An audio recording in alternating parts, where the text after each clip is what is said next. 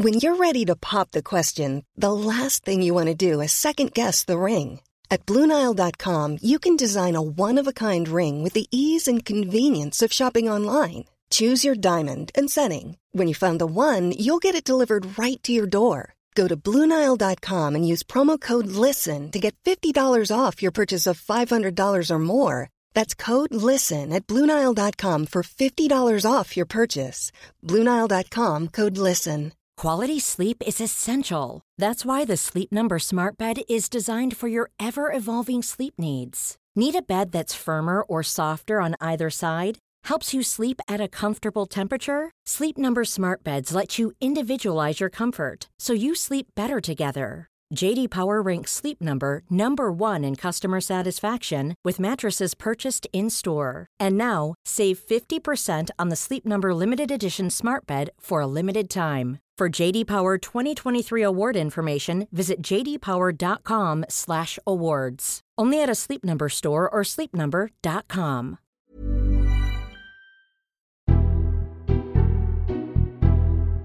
Hello and welcome to the Red Box Politics podcast on The Times. I'm Matt Chorley, back to try to tell you what's going on in Westminster and why. MPs are back from their summer break and every party seems to be even more of a mess than when they broke up, of which more in a moment. First, a reminder that in the next few weeks there are several chances to come and be part of the podcast. We're hitting the road during party conference season. We'll be in Liverpool on Sunday, September the 23rd. Asking, have we reached peak Corbyn? And on Monday, October the 1st, we'll be in Birmingham asking, can the Tories survive? And should they? Just go to mytimesplus.co.uk for tickets, which are available exclusively to Times subscribers. Then on Thursday, October the 11th, join us for Red Box Live at the Cheltenham Literary Festival. And then on Saturday, October the 13th, I'm doing a show called This Is Not Normal. For details and tickets, go to cheltenhamfestivals.com. For now, we're back in the studio in the News Building, home of the Times, where I've assembled a crack team of former spin doctors to diagnose the problems in their parties and what the prospects are for their long-term survival. I'm delighted to be joined by Paul Ovenden, who was a press spokesman for Labour until just after last year's election. Vanessa Pine was a special advisor to Vince Cable in government. But first, back by popular demand, thanks to Ralph Dale, who posted a review on iTunes, I'm joined by Katie Perrier, former number 10 Director of Communications to Theresa May, who was previously a media advisor to Boris Johnson. This is Katie Perrier. It's crunch time for Theresa May as the clock ticks down to Brexit and Tories line up to rubbish her plan. But she's got one thing going for her. Nobody's got a better idea. So, Katie, Theresa May went into the summer with everyone moaning about her Chequers Brexit plan. All the talk was of no deal. She was going to, one minute she was going to warn us of how awful no deal was going to be. Then they weren't going to do that because it might have sounded awful. And she's returned to Westminster this week. And we seem to still be in exactly the same position, possibly a bit worse. Yeah, it does feel a bit like Groundhog Day. I do feel sorry for her, though, because of the hand she's been dealt, really, and that she just carries on going. You can admire her. As much as I cringed when I saw the kind of African dancing, a lot of people kind of warmed to her a little bit. I thought it was quite cute. It was one of the best things she's done. I mean, that's against a low base, but I thought the African dancing was fun. Yeah, I think people did think, hold on, we've seen someone that isn't, just there to deliver Brexit. She does have that kind of, more fun side to her. But there's two schools of thought. That she's not ideologically linked to Brexit in a way that, Boris Johnson's are. So she will go and get the best deal possible. Or hold on a minute, she never wanted it in the first place and we're now getting to crunch time and it shows that she hasn't got the kind of deal that we want to get through. There's this kind of consensus going on amongst the Tories now that, no one likes Chequers. It's the worst of all worlds for everyone. And if she can't get that through the Parliament, and we know the parliamentary arithmetic is pretty bad for her, then it's going to be hard to see how she can stay on. Her kind of point right now is that don't think it's an easy correlation between me, Boris Johnson or someone else. If it's not me, it's Jeremy Corbyn, and that's what's keeping her there. And that's what these Tory MPs are thinking, I cannot do another general election. So there's no clear replacement leader. Boris has come out, with his gloves off. It's game on. I was saying to people that no longer work for Boris that recently did work for him saying, I'm surprised you haven't had a text message saying, it's game on, get back in place. We're going for it. It was interesting. So his article, so having re-signed to write his column for The Telegraph, he then wrote largely a series of not terribly interesting columns, with the exception of the Burqa one, which we might come on to later. But then he's sort of back with a bang. Parliament's back. He launches into Brexit and Theresa May's Chequers deal. But actually, there was nothing new in it. We know he doesn't like it. That's why he resigned. There was lots of very Boris-y language And it's beautiful language, actually. Some of it, not all of it, but some of it in terms of, we're the EU's driving our car, we're locked in the boot, we can't get, all this kind of stuff. He paints a beautiful story and a wonderful picture. But I do kind of go through these pieces thinking, okay, so what's the plan then? Yeah. What's the plan? What's your alternative? Yeah, what's the alternative? And there's people out there that think, I was on Good Morning Britain yesterday and Piers Morgan was shouting at me saying, it's his time. Give him his time to show us, what he led us to do. He was a leader of that Brexit vote. Now it's time for him to kind of prove himself, to step up. We should put him in place. And I thought, oh my God, Piers Morgan is supporting Boris Johnson for Prime Minister. It's something that I was quite surprised about. And he did have his time. That overlooks the others fact are saying, hold on a minute, you were foreign secretary. Exactly. If he had a time, given that total disaster he made of the Tory leadership contest in 2016, he had his opportunity and he didn't even have the numbers to get on the ballot. My worry is that what kind of every day you wake up and think, what fresh hell is this? When you are somewhere in the middle of a Conservative Party and you just genuinely want it to survive and do well. What state will the party be in once this hell is over? Who will want to vote for it, let alone join it? We've got problems this summer of entryism, which no one seems to care about. No one's really talking about hospitals or tools or elderly care or mental health provision. They're just talking about Brexit. It's doing my head in. Paul, a party split over Brexit and worried about entryism. Does that ring any bells for you in your time with the Labour Party? I just wanted to ask Kate a quick question, which I genuinely love to know as someone that understands the Tory party a lot better than I do. Bowles has set out a plan which is a kind of, I guess, a transitional move. And if you're kind of someone who believes strongly in Brexit as a project, as an idea, what does the party have against, or parts of the party have against this idea of, okay, we start with a Norway-style model and then we review it from there? Because surely by going for everything straight away, you run the risk of not getting anything. So I think it's Michael Gove who said, let's not make perfect the enemy of good. Quiet ones you've got to watch in the next few weeks and months. And so Liam Fox has always said, look, it's taken me 40 years to get people to agree to leave the European Union. I don't care if it's another 4. I don't care if it's another 5. The fact is, we've done it. And however long it takes and however slow it takes, we're going to inch forward to a position where I'd rather be rather than where we were. And I think that's quite a pragmatic kind of approach. We often think that Nick Bowles is doing kind of Michael Gove's bidding for him in terms of where he sits. And of course, he's got to be supportive of Chequers right now. But the fact that, Boris gets to do all the running. There's certainly a Stop Boris campaign within Parliament right now. But also, I think there's a bit of a campaign which is, let's let you lot run out of steam, run out of puff, show you haven't got any answers, show you haven't got solutions to some of these problems. We keep on going back to the fact that no one's got a real solution on Northern Ireland. And others like that, and then come forward with a pragmatic kind of approach. Give them enough rope to hang themselves. Exactly. I think that we possibly could get to that point. So I think that there's more in the party and the parliamentary arithmetic in the middle ground than there is at either side. What I do worry about politics more generally is that you've got this push to the left within the Labour Party, this kind of push to the right in terms of the idealistic Brexit, and then who looks after us in the middle? So I had a sort of fantasy scenario question for you, which is that if the parliamentary arithmetic isn't there, it's getting personal now. If the parliamentary arithmetic isn't there for any kind of deal, what happens? Because we're in constitutionally uncharted territory. Is there a sort of, and this is sort of, West Wing political fantasy world, the sort of Theresa May wakes up as a Remain sleeper and then says, and therefore we need a people's vote because there isn't a parliamentary solution to this, so second referendum, here we go. I don't think anything's off the table. She really, really doesn't want a second referendum. Yeah. She thinks it's highly divisive, that when you go back on democracy, when you say to people, you have the power in your hands to make a decision about the future of the country. Oh, and by the way, we don't like your results, so we're going to change it. We're going to go back and ask you again. Yeah. Well, what if we don't get the result we want that time? Do we keep on going back again and again? That's why I think that there's a major flaw in a second, people's vote, because I see the logic behind it. Let's put more meat on the bones and then offer it to people and see whether they like it. I don't think that people are going to go for it at all, and therefore Theresa May is not keen on that. But will she choose it over getting fired? I don't know. That's politics. To what extent do you think that within the Tory party it is actually softer than we think? Because there's all this sort of noise, and the people who appear in the papers all the time. You've got, now you've got Boris Johnson and David Davis. You've got your Jacob Rees-Mogg, and then, if all else fails, you've got Andrew Bridgen that, will pipe up and say, speak for the Brexiteers. Actually, the overwhelming majority of Tory MPs back to Remain, they mostly want an easy life. They want to go back to the stuff that you were talking about.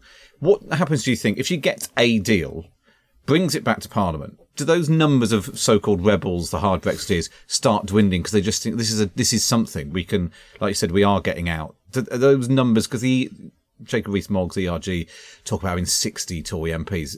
Does that number come down a lot, do you think? I think it does. Every time I think that number 10 has done the maths and has really crunched it and understood where their positioning lies, because they've worked out that anybody's against this is a lower number than they have, they give in. They give in so quickly and so easily, which makes me think that they're not secure on their numbers. You know, they're not concrete and they're very, wobbly in terms of the support they think they have. People need to understand how far people will go within the Conservative Party MPs to prevent a no-deal scenario. And only then, we've always said, haven't we, talked about this in previous podcasts, we've always said it's going to be lastminute.com, in terms of the EU, always deal last minute. Look at the Greece bailouts and things. We will only know very last minute exactly how far people are willing to go to save us from a no deal. Matt's doomed to be talking about Brexit until February at least. Yeah, unlucky. Yes. Paul, what about within the Labour Party? Because there's been a lot of talk about how Labour have got these 6 tests for the government's Brexit plan, which has famously Barry Gardiner said were bollocks. Do we start seeing some Labour MPs peeling off, either officially or unofficially, and just saying, look, whatever the front bench is doing, I think this is better than crashing out with no deal? And do they start sort of just voting or maybe abstaining on a deal because in the sort of national interest or because their constituents voted for Brexit, they just think, well, this is delivering on something and it's better than nothing? Back in July, there was a really interesting statement from Unite, which kind of passed by a little bit, but Unite basically said that nothing's off the table in terms of a people's vote, and that whatever comes back to Parliament, it must meet those 6 tests. Unite were actually explicit and said it will fail those tests. And at that point, we will call for a general election. With Labour and the TUC coming up soon, they've got to put some wording together as well for conference. And I think you'll find something probably almost identical to that. It will be very, very difficult for the Labour Party to vote for any deal because, those 6 tests, let's face it, are not going to be met. You can't keep the exact same benefits of single market and customs union, plus having these kind of, I think it's fair rules on migration. They will say to the government, no.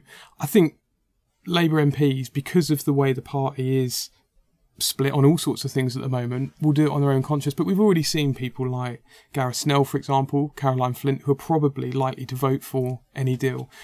I don't think there will be a kind of hard rule on what people in the backbenches will do, but I think there'll also be a lot of pressure to vote against the government's deal, because once you vote for it, the government can quite rightly say, well, Labour in favour of this, or you're in favour of this. Yeah. So, and I think they've already some of them will have probably had their fingers burnt with the Article 50 vote, because they'll have heard that coming back to them, well, you voted for this, you started the countdown.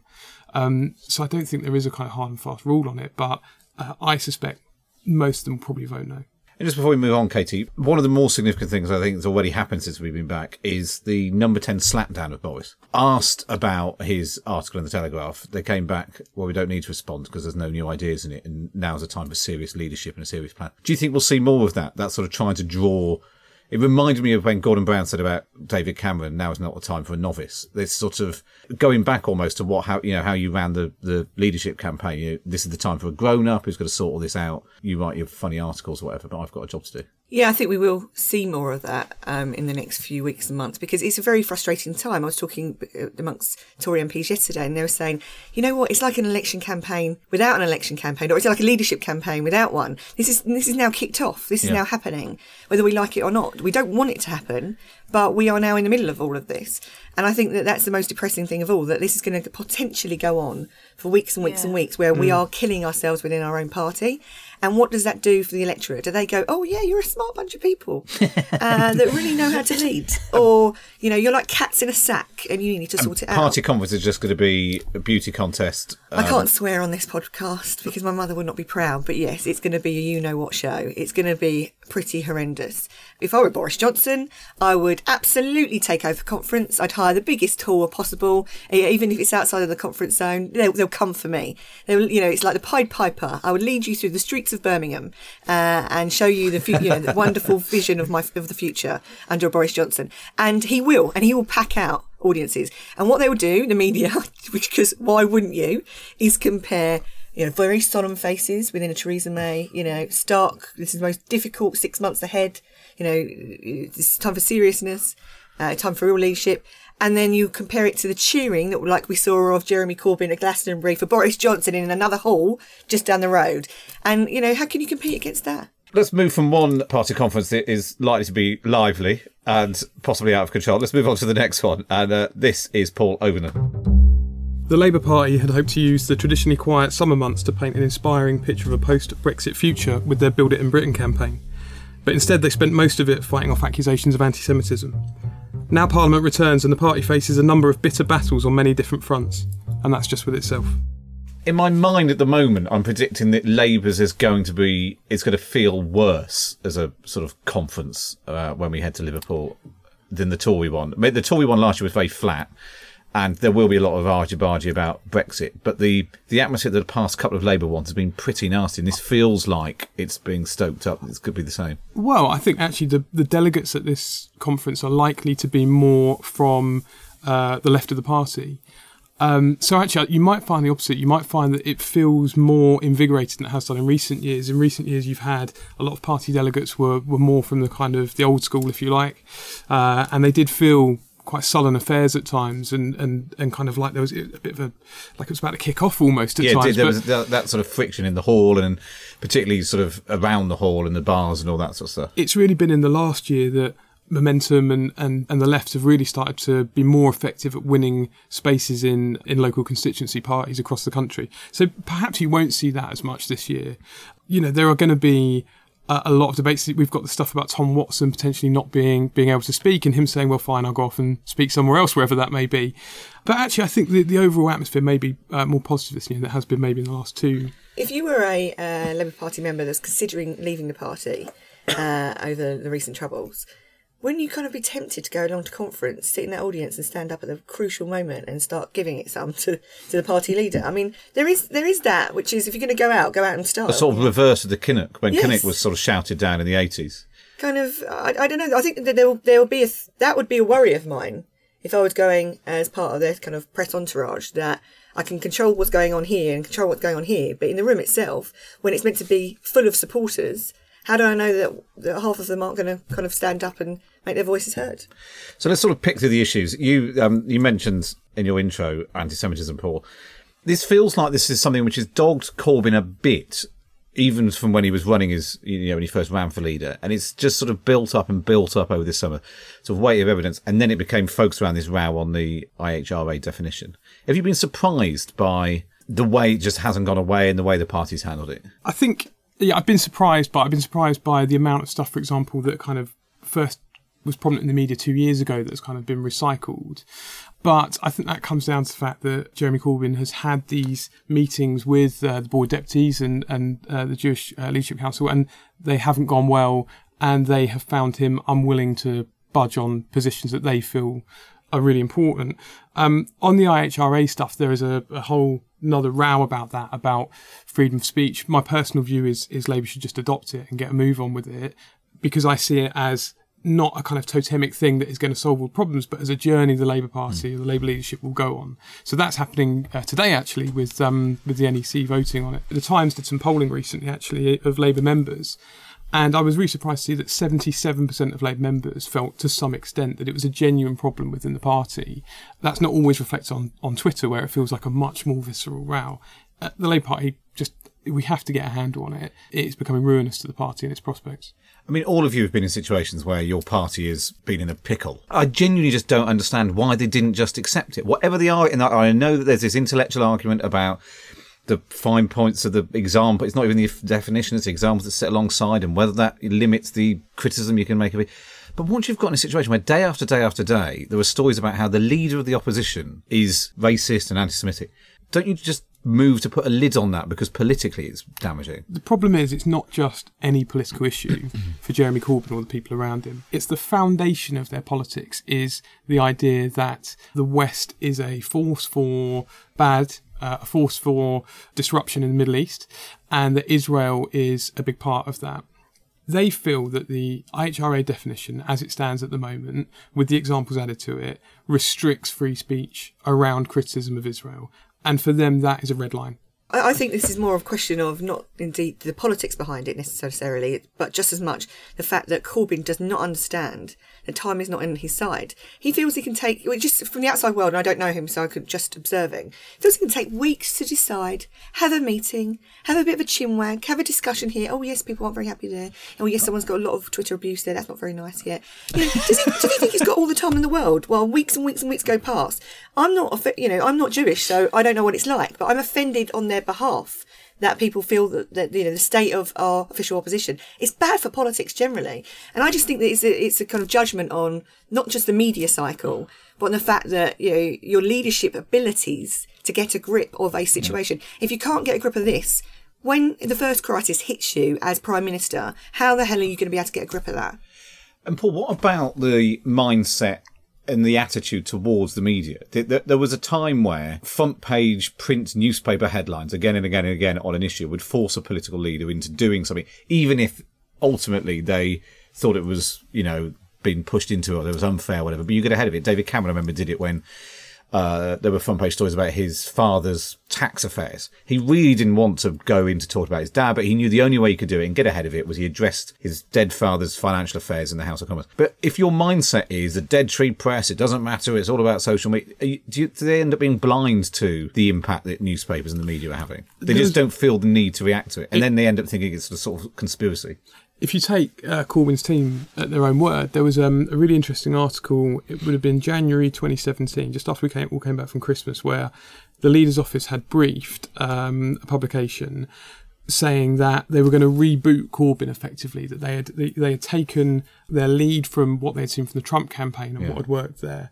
And that basically they had kind of this analysis that you could spend your time building up friendly relations with the Mail, with the Times, with the Sun, with other publications. But when it came to election time, that scorpion would sting you.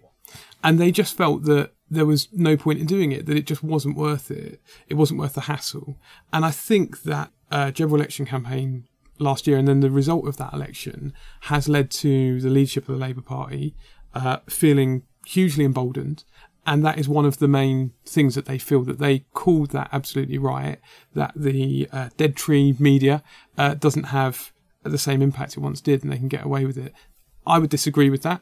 I know there is some stuff that says only 5% or whatever of people over the summer actually pay attention to it, but anecdotally I've had people who have no interest in politics whatsoever mentioning it to me, the anti-Semitism row. So I'm not sure it's right, but certainly I think that is the attitude of the Labour leadership. I think even more so actually, there's almost a conscious extension of his brand now to reject the mainstream media and I think that quite successfully taps into a kind of anti-establishment feeling in the country, that politics is a bunch of yahoos shouting at each other and the media circus that goes on around it is a soap opera reporting game, and that actually Jeremy Corbyn's bypassing all of that because he's real and authentic and actually it sort of works for him in the same way it works for Trump. Aim. If you undermine, calling everyone fake news and undermining well-known, respected brands, whether it's the New York Times or NBC or CNN or whatever it is, then the next time they've got a decent story which completely nails you, you can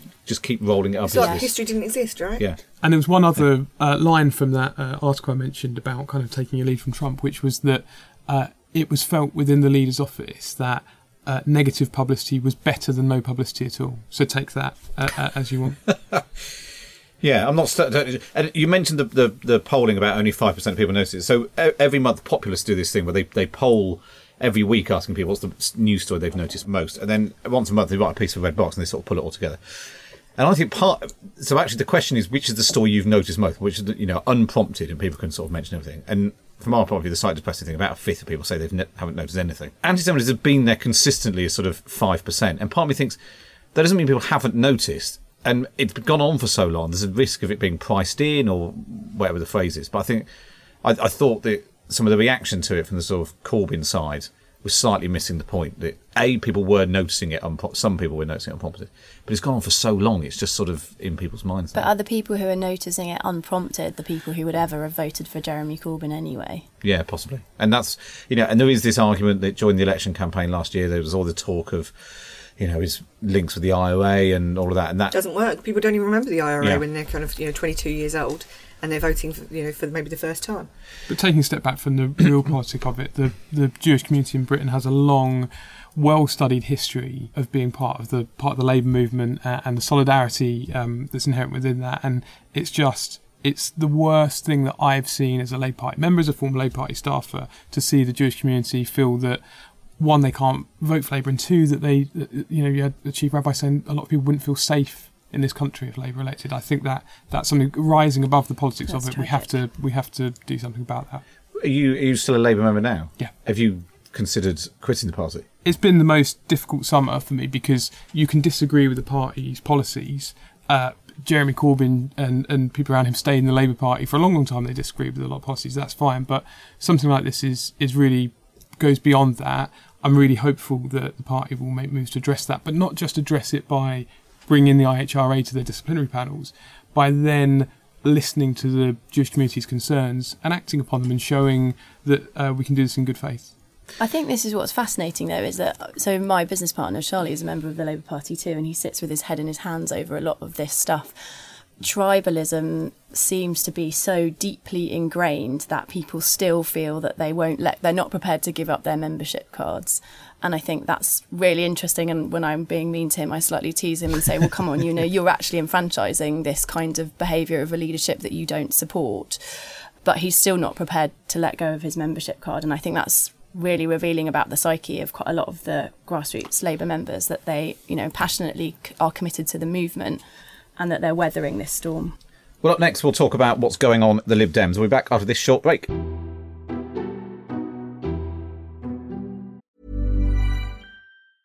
It's that time of the year. Your vacation is coming up. You can already hear the beach waves, feel the warm breeze, relax, and think about work. You really, really want it all to work out while you're away.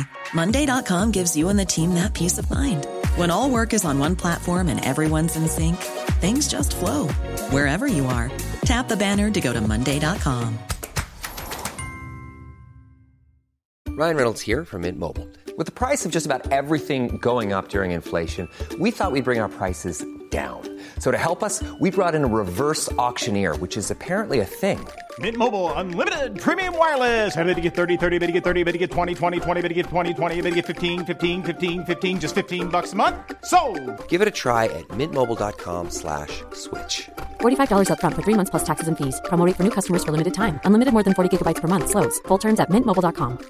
Quality sleep is essential. That's why the Sleep Number Smart Bed is designed for your ever-evolving sleep needs. Need a bed that's firmer or softer on either side? Helps you sleep at a comfortable temperature? Sleep Number Smart Beds let you individualize your comfort, so you sleep better together. J.D. Power ranks Sleep Number #1 in customer satisfaction with mattresses purchased in-store. And now, save 50% on the Sleep Number Limited Edition Smart Bed for a limited time. For J.D. Power 2023 award information, visit jdpower.com/awards. Only at a Sleep Number store or sleepnumber.com.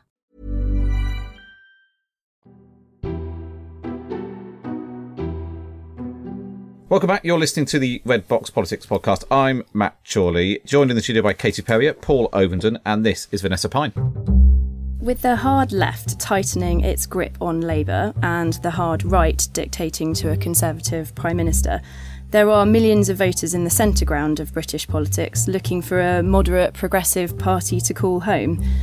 A year into the job, the question for Vince Cable is why those voters are not flocking to the Lib Dems. In my view, a dramatic investment in digital campaigning capacity is needed to spread the party's messages beyond Brexit. So, Vanessa, you worked for Vince back when he was in government, a government he now pretends sometimes that he had absolutely nothing to do with and made no decisions at all. Have you been surprised by how he's a man that hankered for the leadership for so long? Have you been surprised by how that's panned out? Well, I think Vince would say, that a coronation is not necessarily a good thing for a leader, and he was the only person to sort of put himself forward after Farron resigned, simultaneously offending gays, Christians and liberals, which has got to be quite the trifecta. But luckily none of those have ever voted for the Lib Dems, so that was fine. it's a foundation year. You know, he's only a year into the job, and he's been doing some things behind the scenes. I think there's widespread frustration about the lack of cut through, not just amongst the grassroots activists, but also in the press team and from Vince himself. And I think there are some reasons to be cheerful, and I'm actually quite optimistic, sort of preparing to talk to you about this today. I was sort of thinking, well, going to conference, what is there to look forward to? But for the last 7 years, Lib Dems have sort of bumbled along in the doldrums in single figures in the polls, and it's starting to increase. I started volunteering in 2004 when we had 60, you know, we've gone down from 62 to 12 MPs. The inheritance that Vince landed was sort of quite hollowed out party infrastructure. But in May, we had the best local election results we've had for 15 years. And I think that's all moving in the right direction. I don't think it's moving in the right direction fast enough for anybody to be really excited about it yet. And what about Vince's idea? So we're sitting here recording it on Tuesday. He's doing a speech at the end of the week, setting out supposedly his vision for the reforms that the party can undergo. Quite why, given that he's got a party conference and about 10 days after that, why he doesn't do it at the party conference, I don't know. There's been a lot of speculation about his leadership, the idea that he might set out when he might go, even the idea that he wants to reform the party so a non-MP could be leader. But is that a good idea? Is it not just the most damning criticism that he thinks that not only is he not up to it, none of his colleagues in the Commons are up to it either? Yeah, I think that's the unfortunate interpretation, and I think there have been self-inflicted wounds. I think, you know, it's a bad idea to brief a speech 2 weeks out and not tell anyone what it's about, because it naturally gives rise to a vacuum that obviously is going to be filled with speculation. Similarly, not turning up to a key Brexit vote, you know, pretty much an own goal, although there are, you know, reasons why that happened. Well, he was off plotting a new party. Well, I think he was given assurances that it wasn't going to be as close as it was, but it's, you know, nonetheless not good optics from a kind of press management perspective. I just don't really understand. The Lib Dems aren't doing much else. Turning up and voting against Brexit seems like the only thing which is keeping them in the show at the moment. The fact that they weren't there for that vote, whether or not they thought they were going to win or lose. Luckily, not many people beyond due notice, I think. So, yeah. I think that's frustrating, and that's why there is frustration. And I think, to their credit, they understand that that's a challenge and they need to change the party structures, and that's what this reform motion is about the party leadership. I mean, I think Nigel Farage quite successfully led UKIP without ever being an MP. Sophie Walker leads the Women's Equality Party without being an MP. The current leader of the Green Party is not an MP. I think the timing of the motion coming out is unfortunate because it appears an implicit criticism of the current parliamentary party, but the idea that there are 12 Lib Dem MPs, 2 of them have held the job, so that there are only 10 people in the country qualified to lead the Lib Dems is clearly nonsense. And I think what they're doing is putting in place reforms to try to make the party a more fit-for-purpose movement, to speak to that broader central ground consensus, progressive, moderate constituency that we know is there, because we've identified that, you know, everybody has identified that when we were talking about it. I was thumbing through my Lib Dem conference agenda, as I'm sure we've all been doing that. The whole nation is big. It's always big. They love a meeting and a vote and a consultative debate. And we actually allow our party members to vote on policy, shockingly. Yeah, look where that gets you in the election. No, but what struck me, I think on the Monday afternoon, the main speaker on Monday is Gina Miller, not one of the current 12 MPs. The day before the leader of the party gives his big speech, there's been speculation that she's the one that's being lined up to fill this hole. Do you think that that's what's going on? I think she's ruled it out today. Well, lots of people have thought, well, why is she the main speaker on a Monday afternoon at party conference? Probably because she's been one of the leading campaigners in favour of a people's vote and a second referendum, which is obviously party policy. I don't read into it what you read into it. Is there anyone else in your dream case scenario who you think could fill that hole? What, my liberal wet dream? Yeah, who is it? Who is it who would be the Lib Dem leader? I pretty much have a man crush on the current one. I did work for him.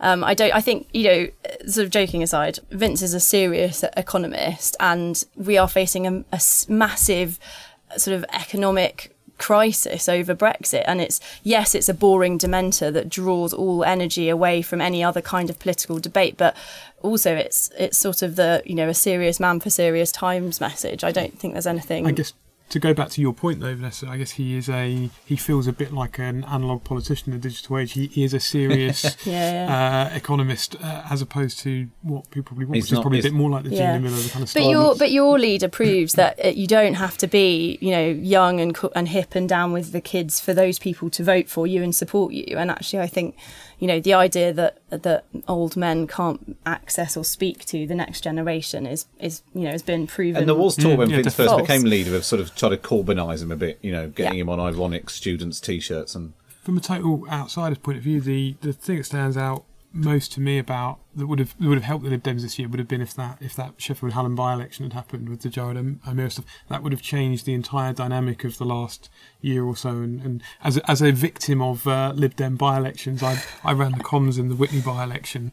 That would have made such a big difference, wouldn't it? Yeah, and I think that the point I made about digital is that it doesn't necessarily have to be Vince who is the poster child marketing influencer on Instagram, but actually that we do need to really seriously address the party's infrastructure in terms of digital campaigning, because we have always had this reputation for being this amazing grassroots operation that, particularly in by-elections, swung into force and had an incredible impact, and we need a digital campaigning force that is equivalent to that now, because the way that campaigns have evolved, the way that media consumption is evolving, we need to be able to sometimes bypass the illustrious publications such as The Times, who will not write about anything other than our headline policies, in order to speak directly to our base about the interesting ideas that we are coming up with. Going local for the Liberal Democrats always works. I've seen it on the ground. They have a force to be reckoned with. And if you've got issues like fishing in the southwest of the country, or issues around Brexit and not getting a fair deal after we leave the European Union in March next year,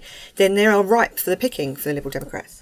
Just let's tie it all up then. At the beginning, Katie, you were talking about who was speaking for the stuff that you care about and why you're a member of the Tory party. It's not hardcore Brexit, it's the bread and butter issues. Paul, you're talking about whether or not there's going to be a split in the Labour Party and some of the MPs will go away. Does the Lib Dems fill that void? Is there a new party that comes along? What do we think? How does all this play out? Well, I think that, so I was sort of looking at the target seats for Lib Dems, and about half of them voted majority for Brexit.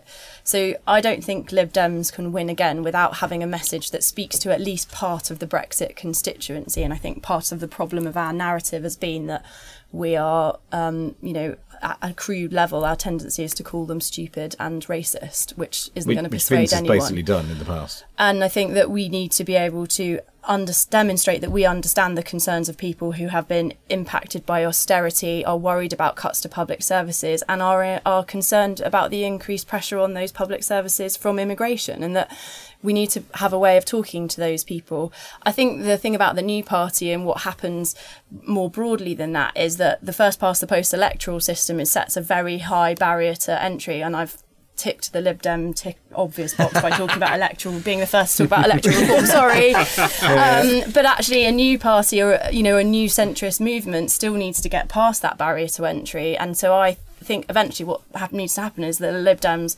evolve themselves, which they are seeking to do under Vince's leadership, so that more of that centrist coalition embraces them as the solution rather than comes up with a new party.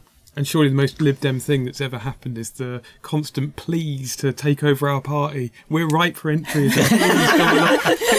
I bet good money that between now and the party conference we'll see Vince give several interviews basically saying, come on in, the water's lovely. There's always been, I'm having conversations, people are about to defect. What about you, Katie? The thing is, the noisy ones will always do something. They will always, whether or not they march down the street, whether or not they will, threaten things, they write on the front page of newspapers, whatever it might be. And the quiet ones that just want to get on with it don't really do things. And so that's why I think the Conservative Party should be more interested in entryism than they are currently. Because, we've always been a broad church, and you can always have room for both within the party.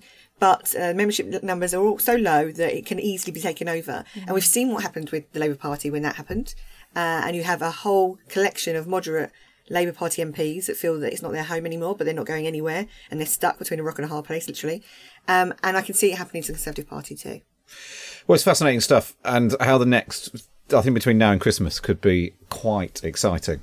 provided you're not in any of the parties involved. You're such a geek. Normal people don't say exciting. If you're still listening to this podcast, I suspect you're going to find it exciting as well. Don't forget to subscribe to the podcast on iTunes on your Android device. And if you are finding it exciting, you haven't yet signed up to my morning email. I find it hard to believe, but it's go to thetimes.co.uk/red box. But for now, my thanks to Katie, to Paul, to Vanessa, and for me, Matt Chorley. It's goodbye.